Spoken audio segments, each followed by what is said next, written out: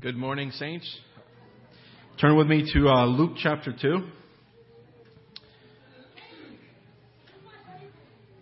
Luke chapter 2, and we'll read a couple of verses, about 20 verses in Luke chapter 2 for this morning's lesson.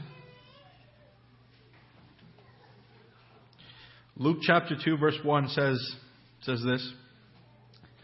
And it came to pass in the days that a decree went out from Caesar Augustus that all the world should be registered. This census first took place while Quirinius was governor of Syria. So all went to be registered, everyone to his own country. Joseph also went up from Galilee out of the city of Nazareth into Judea, to the city of David, which is called Bethlehem, because he was of the house and lineage of David, to be registered with Mary, his betrothed wife, who was with child. And so it was that while they were there, that the days were completed for her to be delivered. And she brought forth her firstborn son, and wrapped him in swaddling clothes, and laid him in a manger, because there was no room for them in the inn. Now there were in the same country shepherds living out in the fields, keeping watch over their flocks by night.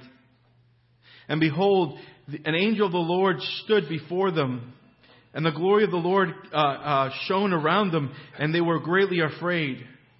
And the angel said to them, "Do not be afraid, for behold, I bring you good tidings of great joy, which will be to all people. For there is born to you this day in the city of David a Savior, who is Christ the Lord.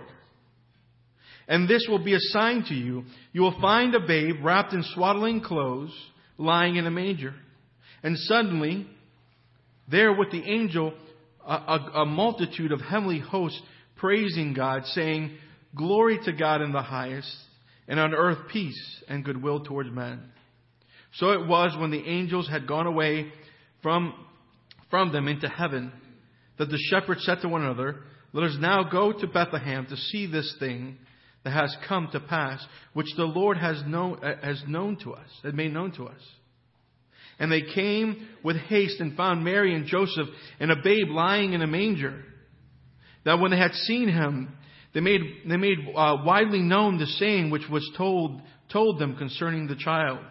And all those who heard it marveled at those things which were told them by the shepherds. And Mary kept all these things and pondered them in her heart. Then the shepherds returned, glorifying and praising God for all the things that they had heard and seen, as it was told to them. May the Lord bless the reading of His Word this morning.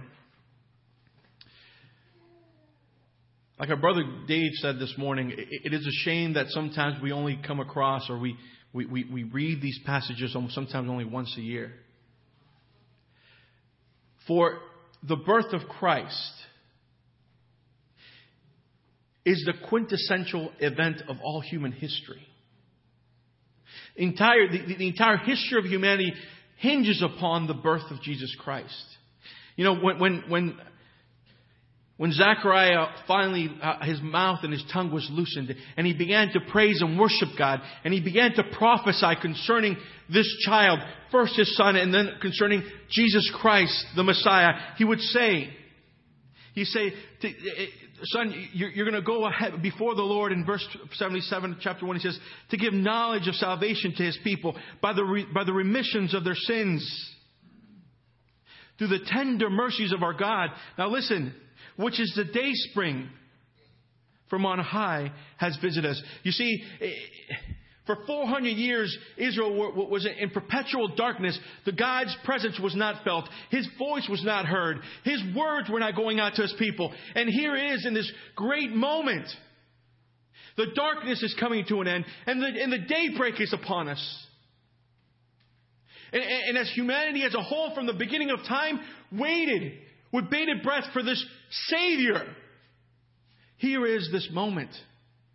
Here is this moment in which all waited for, at least those who were faithful.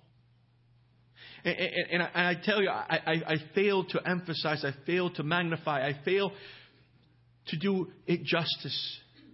This morning we attempted in our weakness and in the feebleness of our heart to portray how the living God would abide with humanity. Emmanuel, God with us. A momentous event. And yet we celebrate only once a year. So I'd encourage you, saints, not to set this aside as once a year thing, but what a joyous occasion it is, and we'll get to that here. And this morning I really want to concentrate on three things this morning. I want to talk about the circumstances of the birth of Christ. Secondly, I want to talk about the angels and their message. And third, I want to talk a little bit about the shepherds. And I hopefully we'll do this as concise and as simple as possible. And I pray that you bear with me as we go through it. And the first thing I want to mention to you, and I want to draw to your mind, is there in verse 1. It says, "And it came to pass in those days that a decree went out from Caesar Augustus that all the world should be registered. And this census first took place while Quirinius was governor of Syria." One of the things that you can appreciate about the writer Luke, and we call him Luke the historian, is because he writes as a historian. And the first thing I want to point out to you is look at the detail he gives us. You see, we can look at this and we can say, hey, this happened during the reign of Caesar Augustus. Well, we can look not just in biblical history, we can look in secular history. And we can learn that Caesar Augustus lived from 27 BC, or he reigned from 27 BC to 14 AD. And we begin to get a time frame. And we also learn about Quirinius being the governor of Syria at the time. And we can look into secular history to see what those times are. And I'm driving to a point here, saints, that when we talk about the birth of Jesus Christ, it's not a fairy tale. It's not like Santa Claus. It's not something we do for little children to make them feel better. It is historical. It is factual. The world may say, oh, yeah, Jesus Christ, he was a great philosopher. He's kind of like Gandhi, It's more than that. It's absolute truth. It's absolute history. It's not something that we call fables. Luke made sure of that. Now, listen, he starts his letter here saying, listen, I've sat down and I'm compiling all the events that I've studied, that I've talked to. I'm compiling them for you to understand. Listen, in chapter 3, he goes further and he gives us even more detail. Chapter 3, verse 1, he says, now in the 15th year of the reign of Tiberius Caesar. Now listen, this is the beginning of the public ministry of Jesus Christ. And here he is, giving us an exact time and date. Listen, it was a year in which Tiberius Caesar reigned. There was a change in what? In Caesar's by then, right? Augustus is no longer there. Now here's Tiberius. It goes on to say that Pontius Pilate was the governor of Judea. That Herod being the tetrarch of Galilee. His brother Philip, the tetrarch of Iturea. And the region of Trachonius. And Annas and Caiaphas in verse 2 were the high priests. And you see the amount of detail given here. And so my first point, and I hope it resonates in everybody's heart, is the factual event, the factual occurrence of these events. These aren't just good stories. There is truth here. There's wonderful truth here. I mentioned how the entirety of human history hinges upon this event. An old preacher once told this story. Brother Bernard Osborne told this story. He said, when he was young, he was a young professor in a university. There was an old history professor there, and he was an atheist, a staunch atheist. And he would have many discussions with this old professor. And he would actually be as bold as to say to this young professor, he said, listen, I don't even believe Jesus Christ existed. It's a fairy tale. He never lived. And being a bit of a smart aleck, he says to this old man, he says, listen, do you have a coin in your pocket? Oh, actually, I do. And he pulls out a little penny. He says, what year is on there? He looks on it and says, 1969. And he says, 1969 from what?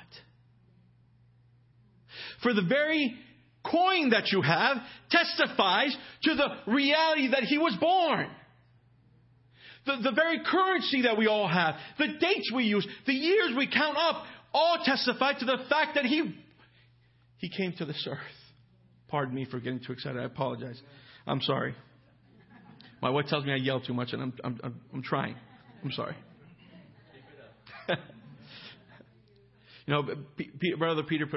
Apostle Peter put it this way. He says, listen, for we do not follow cunningly devised fables. Our faith is not one that's on blind faith. It's not one that we hope and yearn after something we don't really know. There is absolute truth in the birth of Jesus Christ, the life and resurrection of Jesus Christ, not just in Scripture itself, but in secular history. And so our faith stands upon truth and fact, and our faith is not blind. And we, like Peter, can say, it's not by devised fable, cunningly devised fables. Not only were the circumstances of his birth historical and factual, but they were also prophetic. Listen, Mary and Joseph lived in Nazareth. And you imagine, we didn't read the account of Matthew, when Mary got the news and Joseph got the visitation from the angel, and he went ahead and married her, and here she is pregnant. She goes away to her house, Elizabeth's house, for a little bit, comes back. She's in Nazareth. She's getting bigger, and she begins to make preparations. Preparation for this baby that's coming. Getting the house ready, getting the cradle ready. Could you imagine there, Joseph the carpenter making a cradle for this baby boy who's coming? And guess what? Caesar Augustus decides that there needs to be a census. Everyone needs to be registered. And now here's Joseph and his very pregnant wife having to travel south, up into the mountains to Bethlehem to be registered. And I tell you this, it was prophesied. For Micah would say it. Micah would prophesy, but you, Bethlehem, though you are little amongst thousands of Judah, yet out of you shall come forth to me the one to be ruler of Israel, whose going forth are from old, from everlasting to everlasting. You see, I am positive that Mary and Joseph had no desire to take a trek to Bethlehem. There was a baby at hand. That's not what they planned. Yet God, in His sovereignty, would move the affairs of men to see His word fulfilled. And it's a simple point I want to bring up, brothers and sisters. Our God is sovereign, is He not? Our God is sovereign. Our God is absolutely sovereign. You know, Psalm 76 put it this way: surely the wrath of man shall praise you. He causes the very wrath of men to cause praises to Him. You know, sometimes we begin to think about God, and we begin to think that He's a little bit like us. He thinks like us. He has the same limitations as us. But, saints, He's so far above us. He's so far above us. We should never lower Him to our standards. The world does. The world absolutely does. They think Him, He's just like one of us. He thinks like us. You know, it's no wonder Romans 3 puts it this way: there is no fear of God in their eyes. Why is there no fear? Because He's like us. There is no fear. But God is far superior than we are. And we see Him through the halls of human history. We may look at it and we say, well, what is He doing? What is He doing? Listen, His hands is upon everything. And the ebbs and flow of human history, His fingerprints are seen. And here He is, seeing it fit that His Son would fulfill that very prophecy in Micah. And He would be born there in Bethlehem. When they get there, obviously, they take this long trek, and they get there. And there it is. There's no room. There's no room in the inn. Not exactly ideal. When we begin to consider the greatness of this event, that the living God would leave the thrones of heaven in all its glory and all its majesty, and would veil Himself in flesh to come to His creation. And when it's time for Him to come forth, there would be no room. There would be no room. Listen, granted, the inn was not much of anything to begin with. From what I understand, these inns, the word Catalina would be like almost an open courtyard that has roofs over it.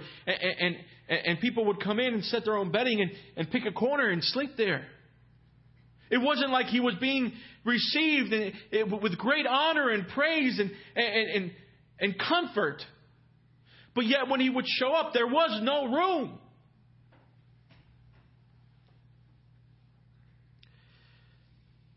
You know,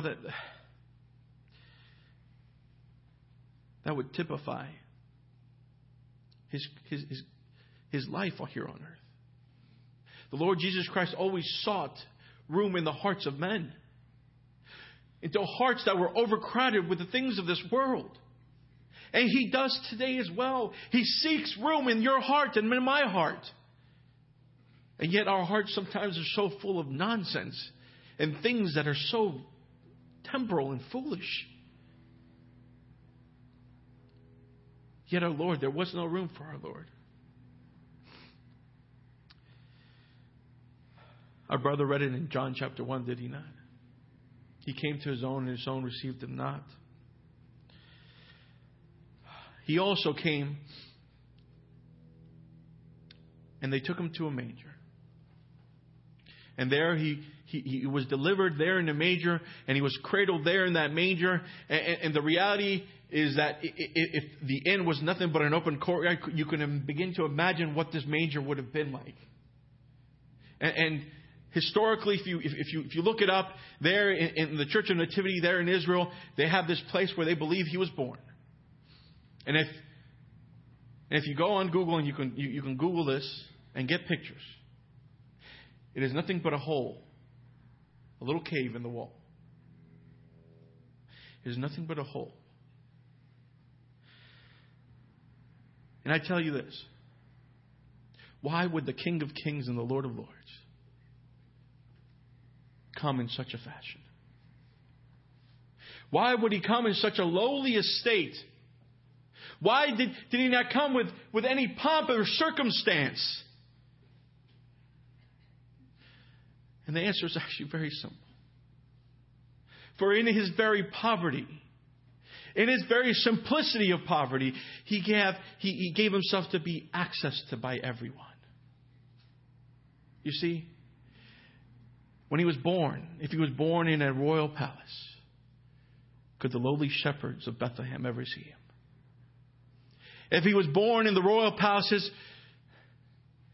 could a leopard ever approach Him and cry out, "Son of David, if Thou art willing, Thou can make me clean"? Could a blind man approach Him?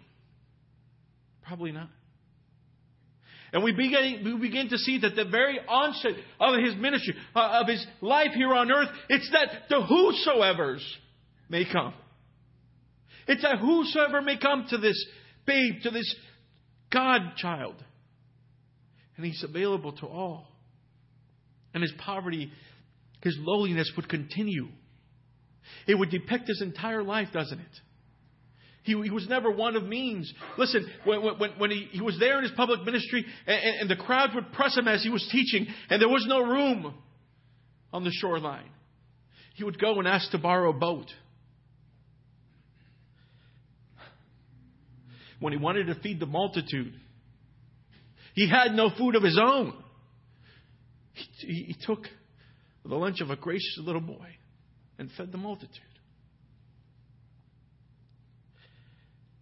When taxes were due, He had no coin of His own.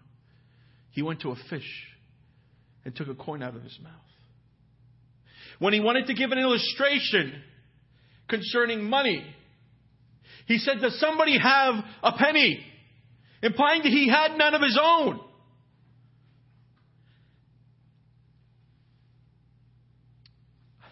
When others went to their homes, He went to the Mount of Olives, did He not? He went to the Mount of Olives because the birds of the air have their nests, the foxes have their holes, but the Son of Man has nowhere to lay His head. It was the characteristics of His entire life, was a lowly and a humbly. He never had much. In His triumphal entry, He rode not on a stallion, not on a chariot, but he rode on a simple donkey, an animal of burden. And on top of that, it was a borrowed one. When he died and was buried, he was buried in another man's tomb.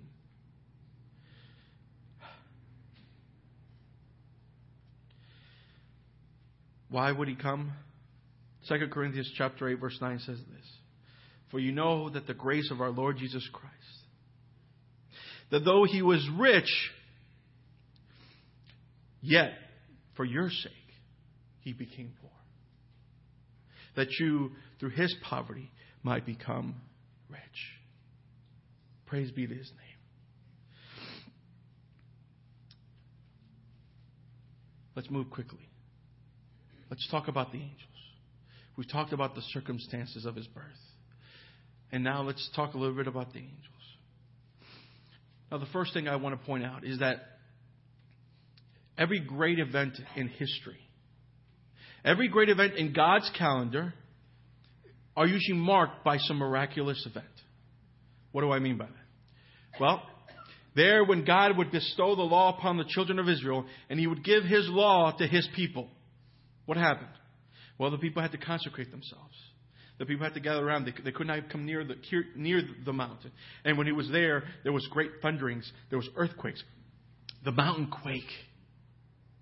And the earth shook at this great event in which God, the creator of all things, would come down to this mountain. You see, it was no different at his birth. You know, Brother Brian and Wincy had just had a baby. And a lot of times when you first have a baby, you send out a birth announcement, right? You take a picture of the baby and you send it out to all your family and friends. And we all love seeing babies. Now, who can beat this birth announcement? For there, the angel comes to these shepherds and announces the birth of this child. And not just one angel, but then a great multitude of angels singing praises to the Lord. Announcing this momentous event in human history that all humanity should pause and take account of. And listen and pay attention. Listen, something important is happening here.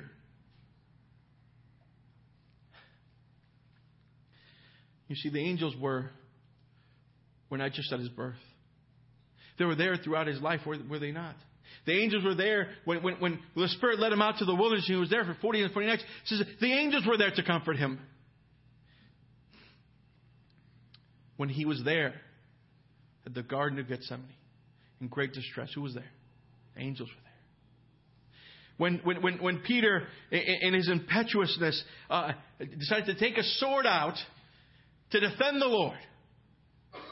And his great swordsmanship, he goes to swing and take the head off of this man, Marcus, and he takes off his ear. The Lord says, Peter, put that away. You don't know how to use that anyway. Just put it away. He said, don't you know that I have 12 thousands of legions at my becking's call?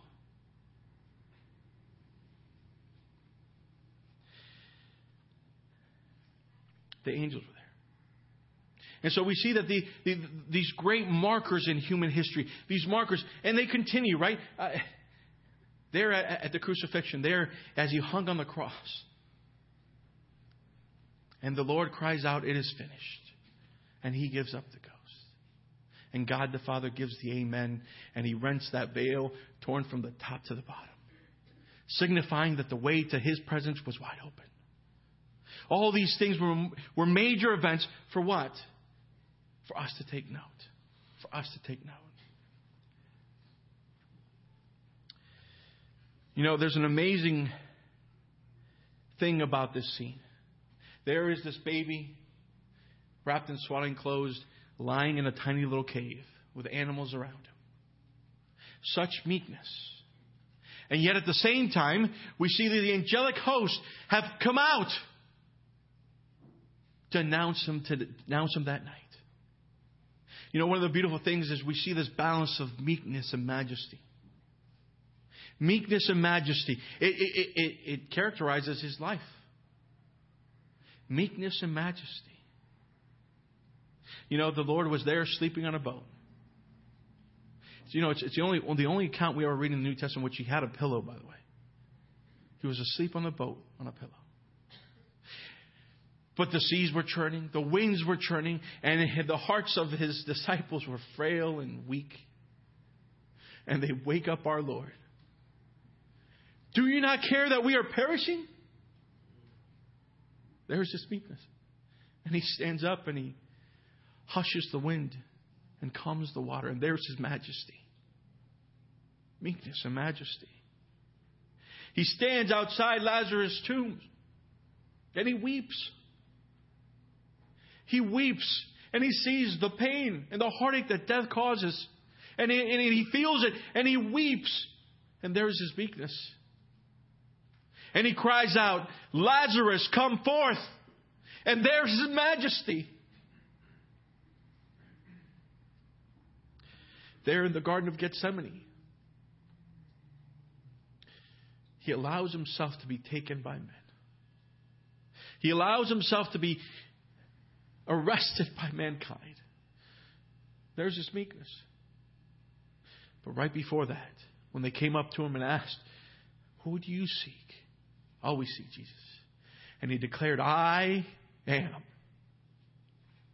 And the declaration of who he was pinned the entire mob to the ground. And there is his majesty. Meekness and majesty declared who he was. And so here we are. We're talking about the angels. I'm sorry about that little money trail there.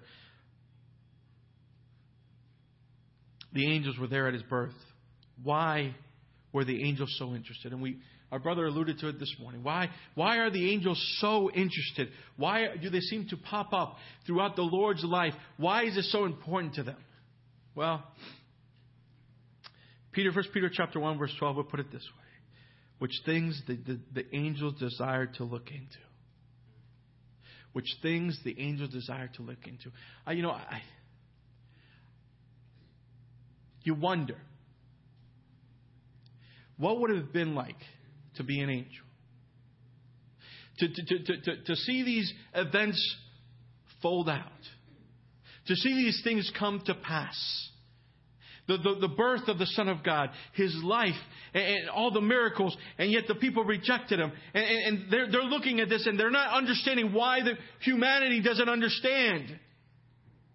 And the Lord will allow himself to be taken and abused.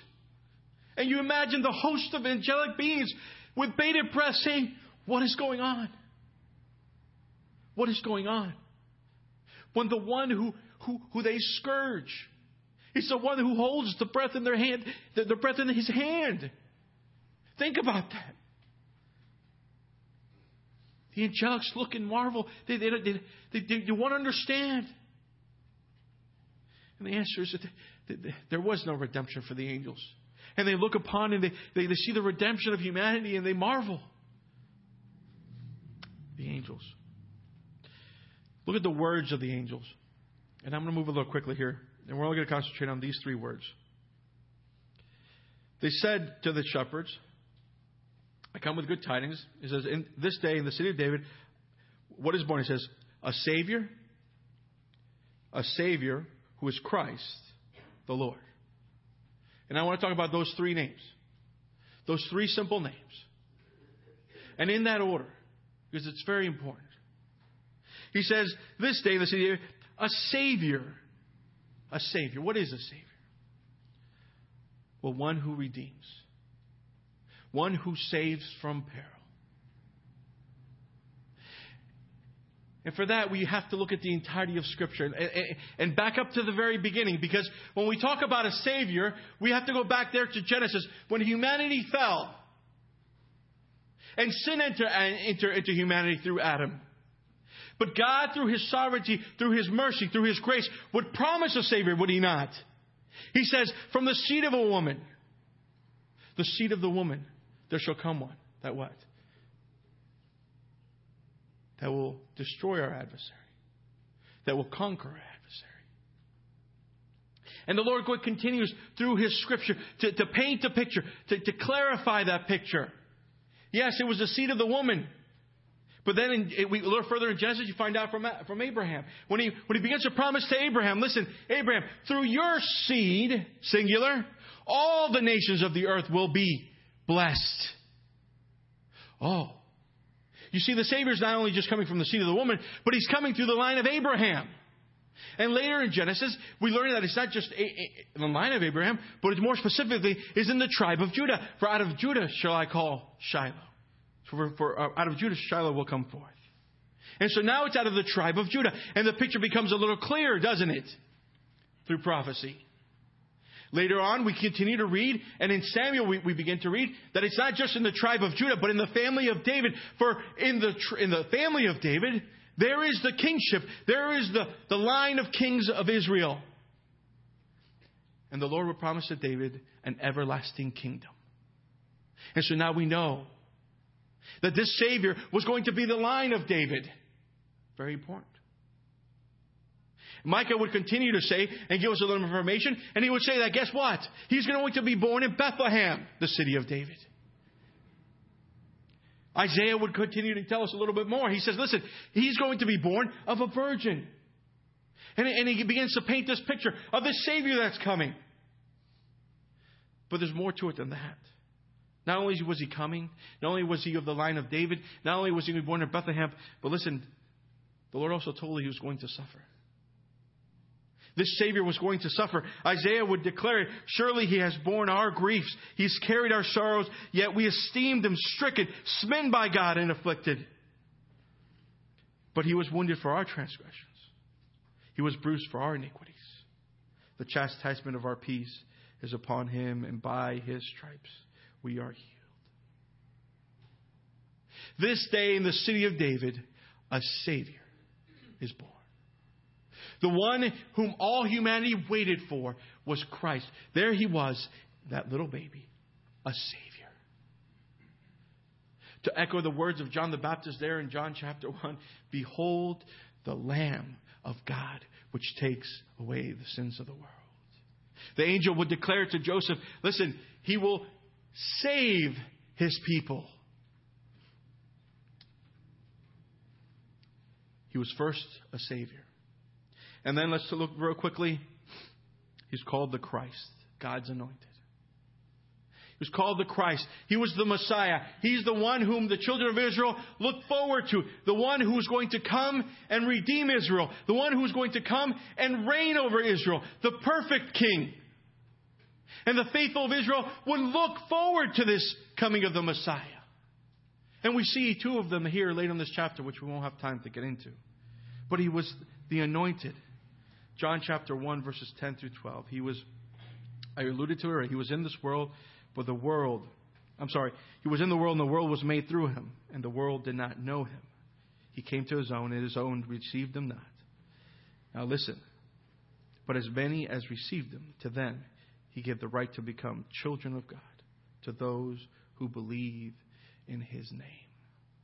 Praise be to God, the Messiah, the anointed of the Lord. And lastly, he is Lord. He is Lord. And I'll just simply say this because of the lack of time. But listen, the Jehovah of the Old Testament, the great covenant-making and covenant-keeping God, the great I am of the Old Testament is the Jesus of the New Testament. The Lord of Abraham is Jesus Christ. The same God, yesterday, today, and forever. He is both Savior, Christ, and Lord. And they cry out, the angelic host cries out, glory to God in the highest, and peace, and on earth peace and goodwill towards men. And there's that message. Our brother alluded to it this morning. There's some contradiction, not contradiction to say that. There's some confusion concerning that. Some would interpret it on earth, peace among those with whom he is pleased. Now, I don't profess to fully understand these things, but I do understand that second interpretation of it. That makes sense to me. Let me just take some time to explain that to you. You see, glory to God in the highest, and on earth peace among those with whom he is pleased. Now I ask you, when Jesus Christ was on earth, who was the only man that God was pleased with? Jesus Christ. On different occasions, God the Father would break His silence from heaven and would declare, "This is my beloved Son, in whom I am well pleased." In whom I am well pleased. We heard it at His baptism. We heard it there at the Mount of Transfiguration.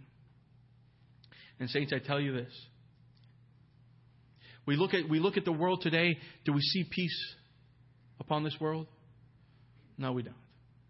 We don't see peace among this world. In fact, in this very moment, there's all types of crime against humanity happening in this world. The world, it's very clear. There is no peace. The Lord would declare, listen, the wickedness will not have peace, the Lord would say. But how do we attain this peace that the angels here are declaring to us? How is this peace possible? Well, to me, it's found in Colossians chapter 1. It says, by Christ, to reconcile all things to Himself, by Him, whether things on earth or things in heaven, having made peace through the blood of His cross. Now, you catch that? This peace in which the angelic host spoke of is to those who what? Who accepted Jesus Christ as a personal Savior. Those who He's made peace through the blood of Jesus Christ. It's through His blood that peace is made. It continues on to say, there, and you who once were alienated and enemies in your mind by wicked works, yet now He has reconciled in the body of His flesh through death to present you holy and blameless and above reproach in His sight. Listen, how can we claim to find peace and find favor with God? The answer is there. It's in the blood of Jesus Christ. The angelic host would cry out, "Glory to God on the highest, and on earth peace among those with whom He is pleased." And who is He pleased with? Those who've accepted His Son. Those who've repented in their hearts, who've turned to living God and said, I am dead in my sins and in need of a Savior. There in salvation we find peace with God. And there God begins to change us into the image of His Son. In the image into the one whom He is well pleased. Therefore, having been justified by faith, we have peace with God through our Lord Jesus Christ. Now, lastly, just to close, the shepherds. First, I want to point out to you the actions of the shepherds. They saw this marvelous sight. They were afraid. Yet when they received the word from the angels and they saw the singing from the angels, and when they all disappeared, they got up and they went and looked. They went looking. And in fact, the words used are very unique and very, very specific. It says, let us go now to Bethlehem. Now. And they came with haste. Listen, friend, if you're here and you do not know Jesus Christ as your personal Savior, the time is now to come and see Jesus Christ. The time is now. Listen, what would happen if the shepherds would have said, "Oh man, it's late at night. You know what? We'll look for Him tomorrow morning when there's daylight and we can see better." Now, I don't know about you, but Mary and Joseph were in a very awkward situation. They had a baby in a manger. I imagine Joseph was probably active looking to change their circumstances and their situation. So I imagine if they would have sat around and waited, what the angel told them would have not come to pass. The angel says, listen, this is a sign. This is what you're going to look for. You're going to look for a baby wrapped in swaddling clothes in a manger. Listen, I imagine there was more than one child born that night. So if you're going to send a group of shepherds to look for a baby who was born that night, you have to give them something that's unique.